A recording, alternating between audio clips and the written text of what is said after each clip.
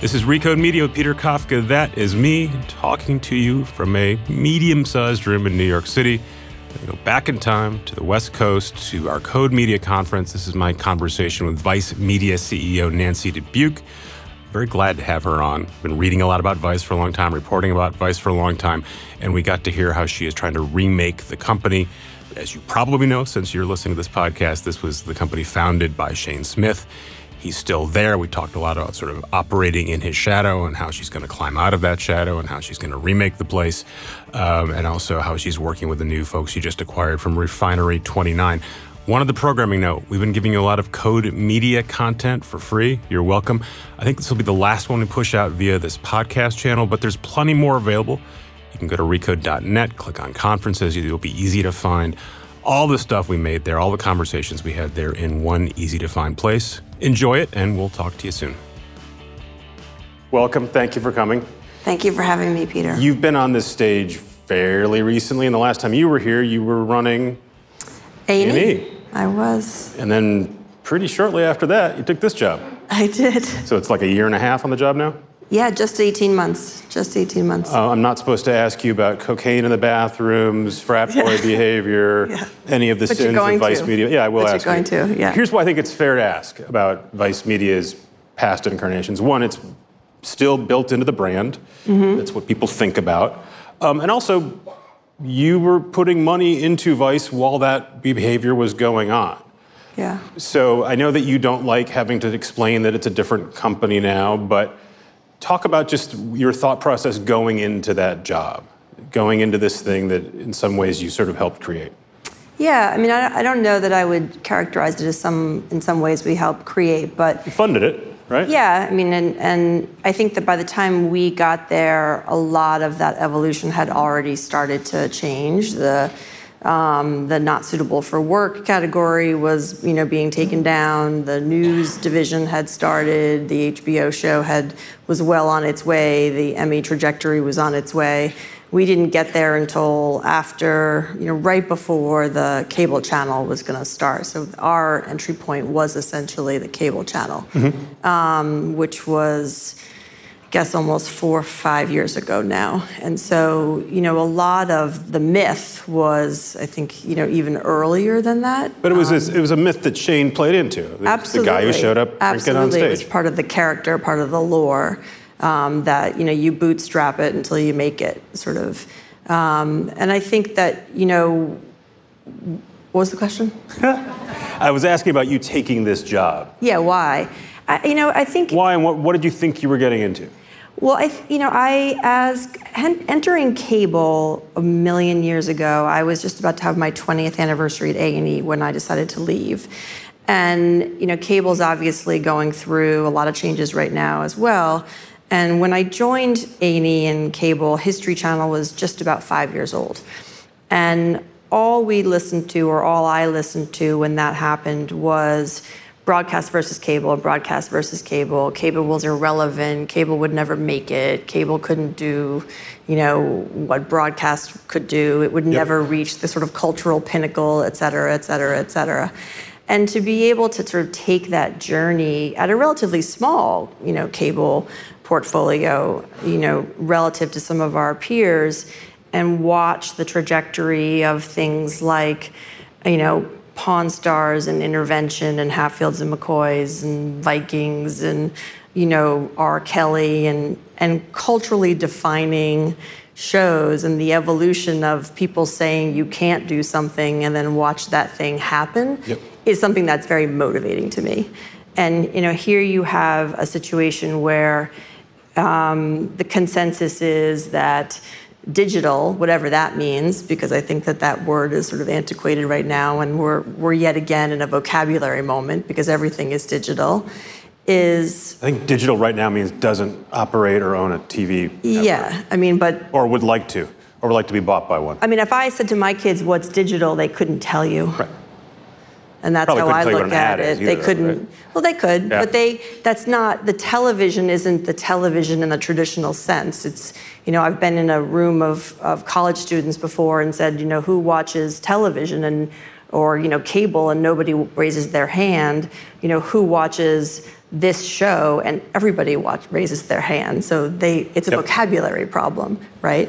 And so I think that being faced with that challenge of having an opportunity to go participate in reshaping what media is going to look like yet again was super exciting to me. Like, there's no question that we are in a time of massive upheaval and change right now that we haven't seen in 20, 30 years. And I could either stay and, ride it for margin and for cost cuts and for stability, or I could go and see if I could participate in shaping what something might look like for the future. So I get the idea of joining digital platforms, and again, this was by the time you joined Vice and Vox, and it also BuzzFeed had a cable and also had But there was a couple years where people were very excited about, at least especially investors were excited about the prospects of companies like ours and yours. Mm-hmm. It cooled off.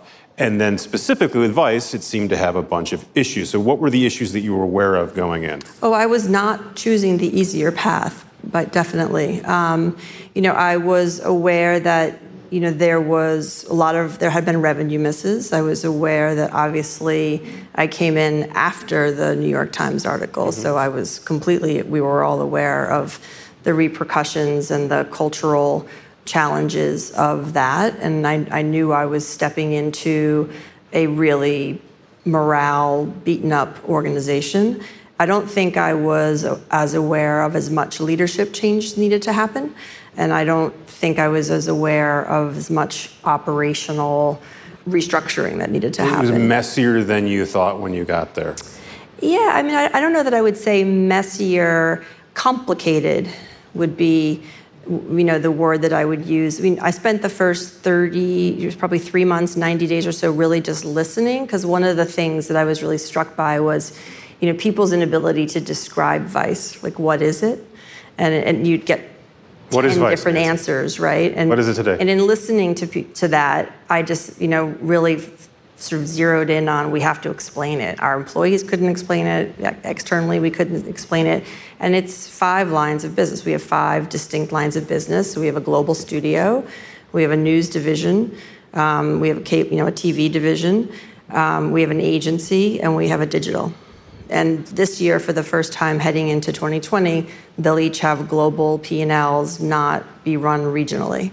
Because the old sort of media insidery way to describe Vice was it's an ad agency with some websites and TV attached. Yeah. Was that a fair way of describing it? Yeah, I think digital was always what you heard. Yeah. And it made some TV shows, and it had branded entertainment. You heard a different thing. And I often wouldn't hear studios, and that was the aha for me, that we definitely have that. We also have Pulse, which is a rapidly growing part of the business that is also in the studios group by Thomas Bensky's company. And so the business is much more complicated than people realize, and has taken, I would argue we've done a pretty good job of getting our arms around it in a short period of time, but it wasn't just, take it, figure out this digital company. It was, figure out all 5 of these businesses. Are all 5 of these sustainable? How do all 5 of these work together? Should they work together? And what's the new Vice Media Group going to look like? And just to get a sense of where things stood, you guys raised $250 million. It's all debt, right? Yeah, we haven't taken all of it. Announced that round. Generally, you don't want to be out raising money for a media company in 2019. So did you know you were going to need that money? No. So when do you figure out, oh my gosh, we got to raise a big pile of money? Pretty much right after I got there.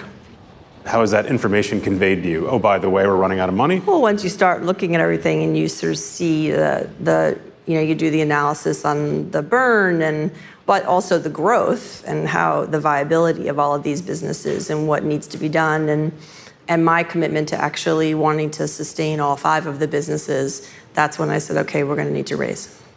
And was there any discussion about that? Like, maybe we shouldn't do that? Maybe we should figure out how to... Nope. Okay, your investors were all on board. Everyone got it. Yeah.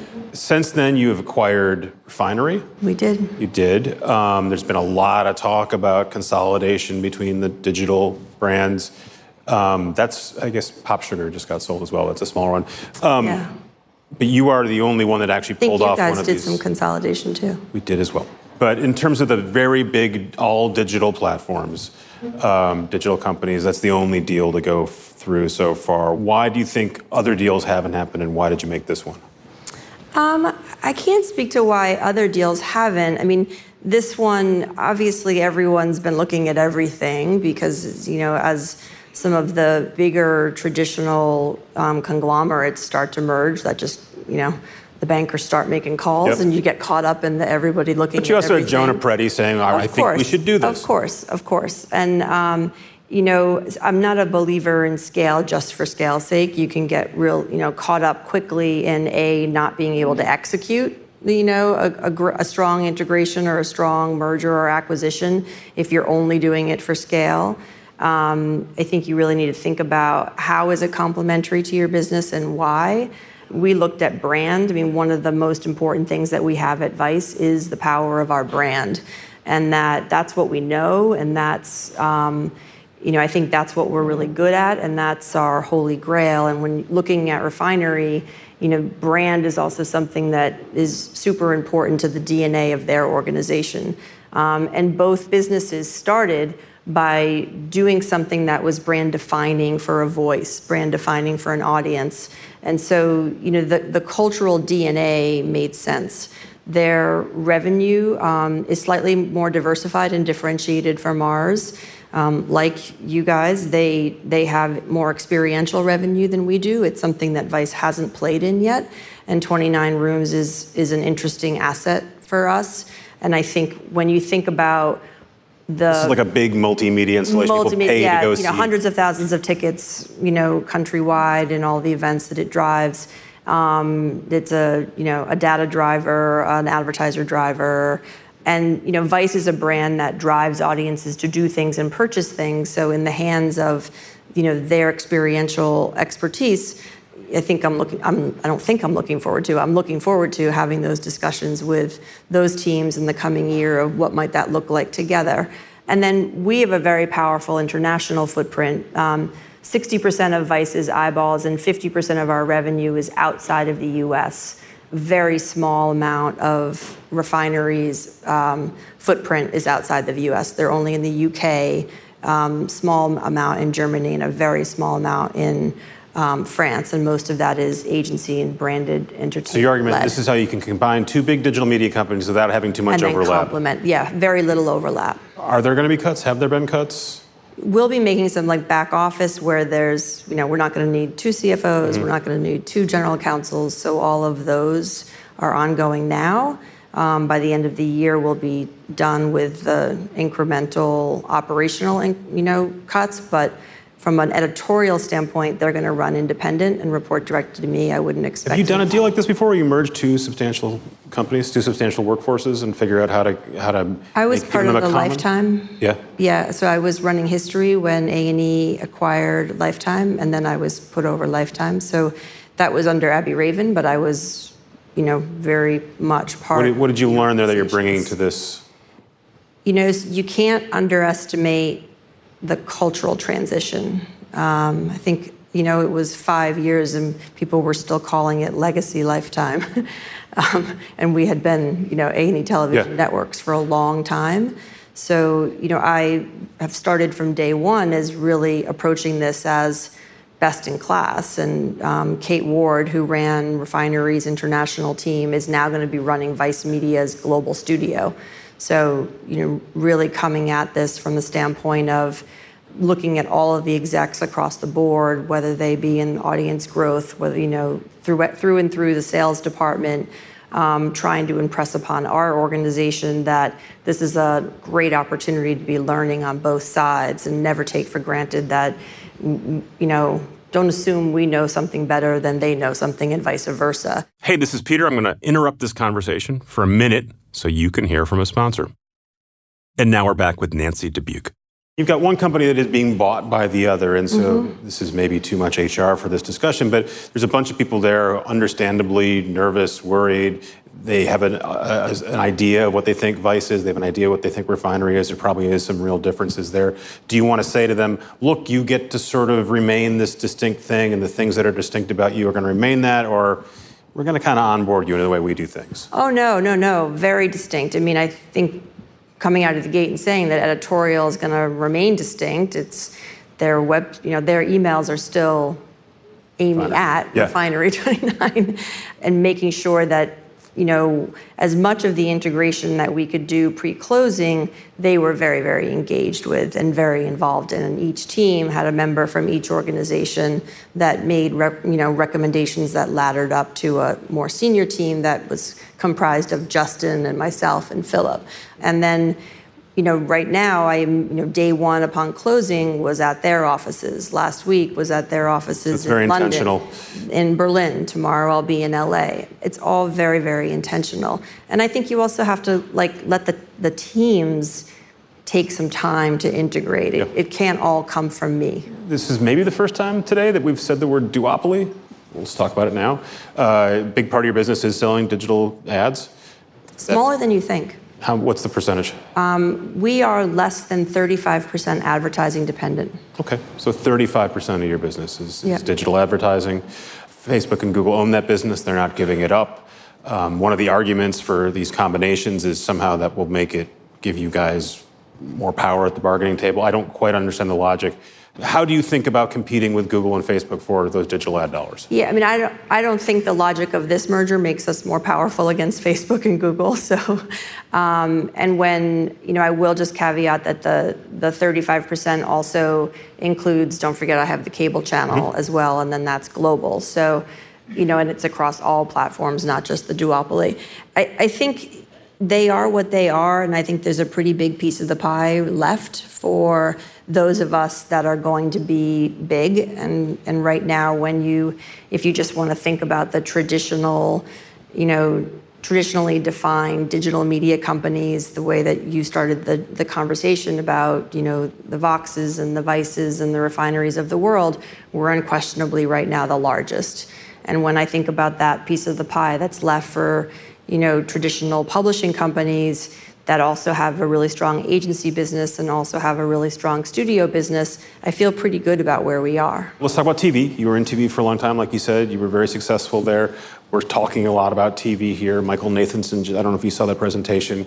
If you're still in traditional TV and you watch Michael Nathanson's presentation, you're awfully worried if you're not in news and sports, which to me he's talking about A&E and Scripps and lots of people who don't have live content that people have to watch.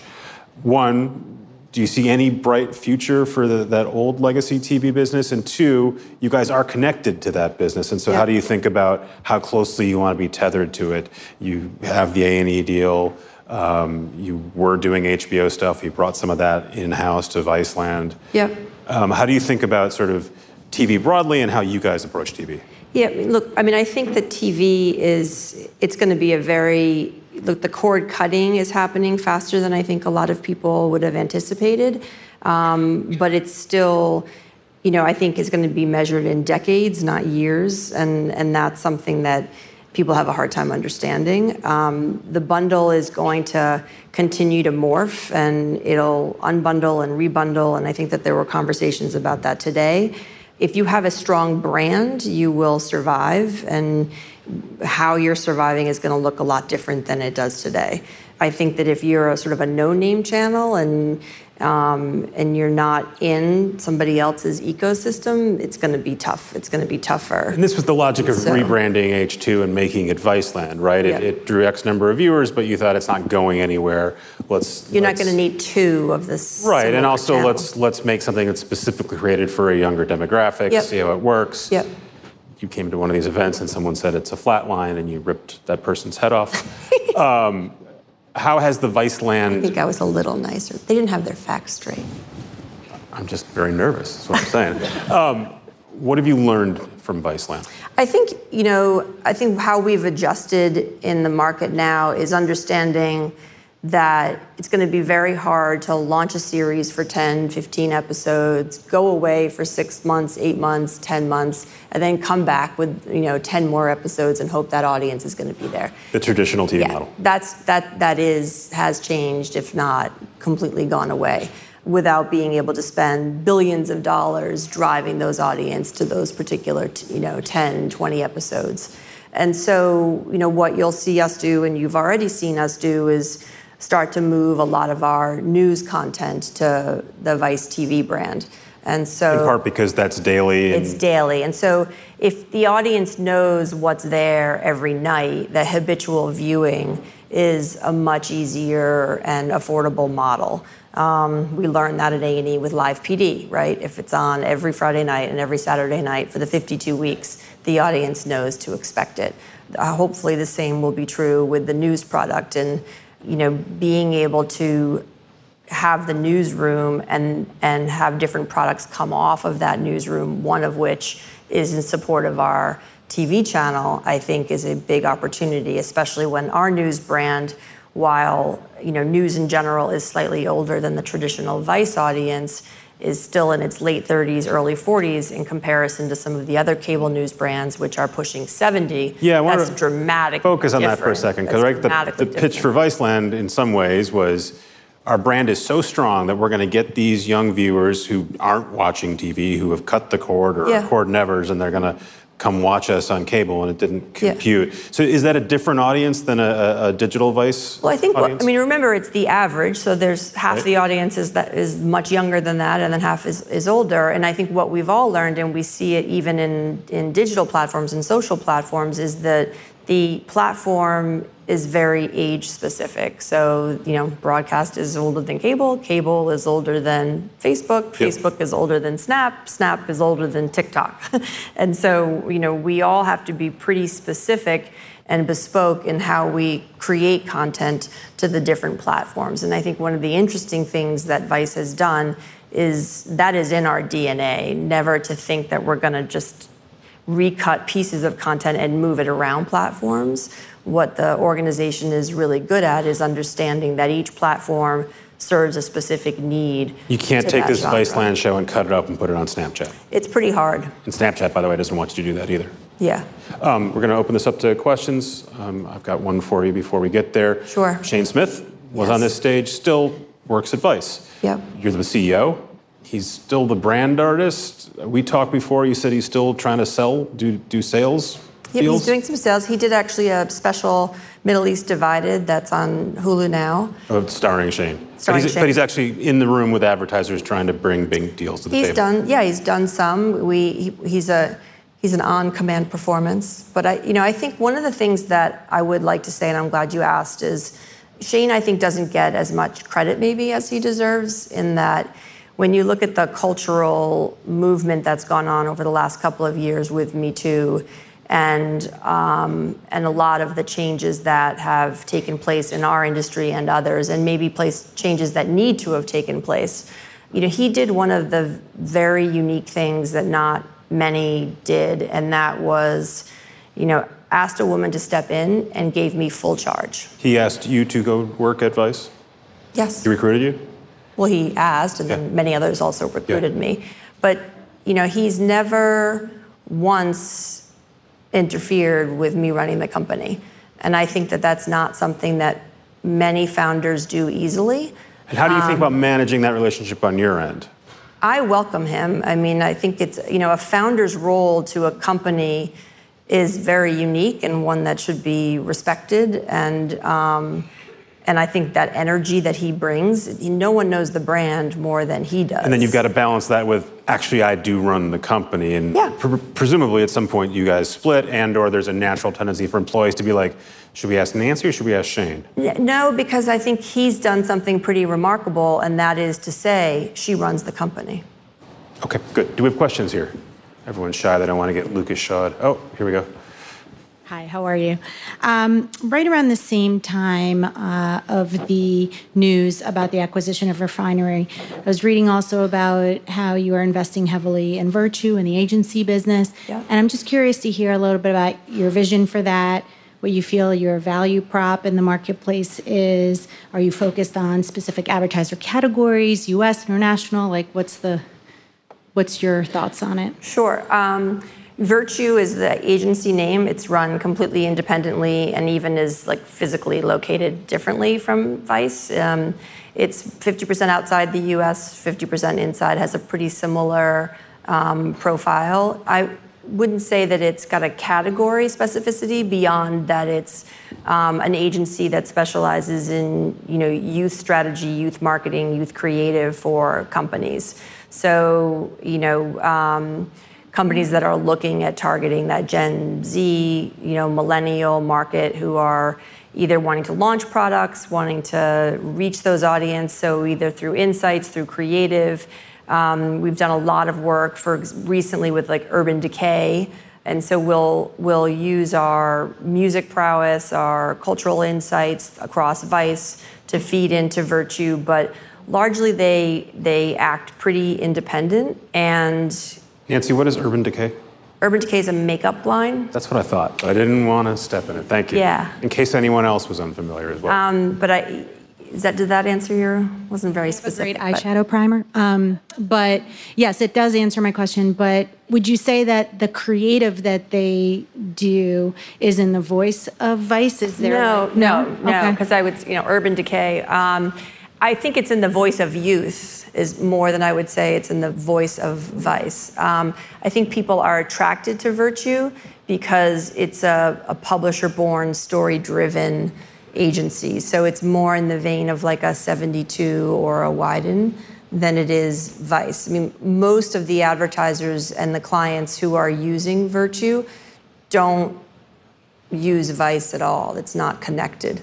So like we're, Park MGM, Google Chrome, we're doing work for Gucci. Like it's not, they don't necessarily intersect. Now where we take advantage of it is that we'll make content for those advertisers, obviously, and Pulse Media also has a commercial division, so Pulse might make the commercials. So we're able to, connect the dots around our business. Sometimes they come together. So for example, Bushmills we did a commercial for them called Red, Noisy on Vice, did the music with, I'm gonna get this wrong, Louder is the song. That was Karate. I'm just aged. Thank you, Kid Karate. Thank you. And so the Noisy brand there was a million intersections. And so sometimes we make it work. The other thing that we do with Virtue is that it's because of its global footprint and Vice's global footprint, brands like Unilever will come to us to activate really fast globally in a way that sometimes the holding companies have more challenges doing. Thank you. Last question of the night. Make it awesome. No pressure. Wow. Hey, awesome question. You touched on it. Say your name. Oh, my name's Rob. You touched on it a bit earlier with Refinery. They've got 29 rooms, which I didn't know anything about, but that's kind of a broader trend in digital media companies doing these sort of like BuzzFeed has Tasty, Complex as like shoes or sneakers. Yeah, I don't even know. Is there a world where Vice gets more into that? Yeah, absolutely. It was, I think, something that really attracted us to Refinery, their experiential business and their commerce business. I think having brands have the ability to be able to drive consumers to commerce, to events, is the ultimate testament of one of the things that companies like ours can do that television has a hard time doing. Awesome. Thank you. Nancy, awesome. Peter, thank you. Thanks again to Nancy for coming on stage. Thanks again to everyone who made Code Media a big success. We're looking forward to bringing you another kick-ass event next year. Again, you can find all the stuff we created, recorded, produced from Code Media via recode.net. Thanks. We'll see you soon.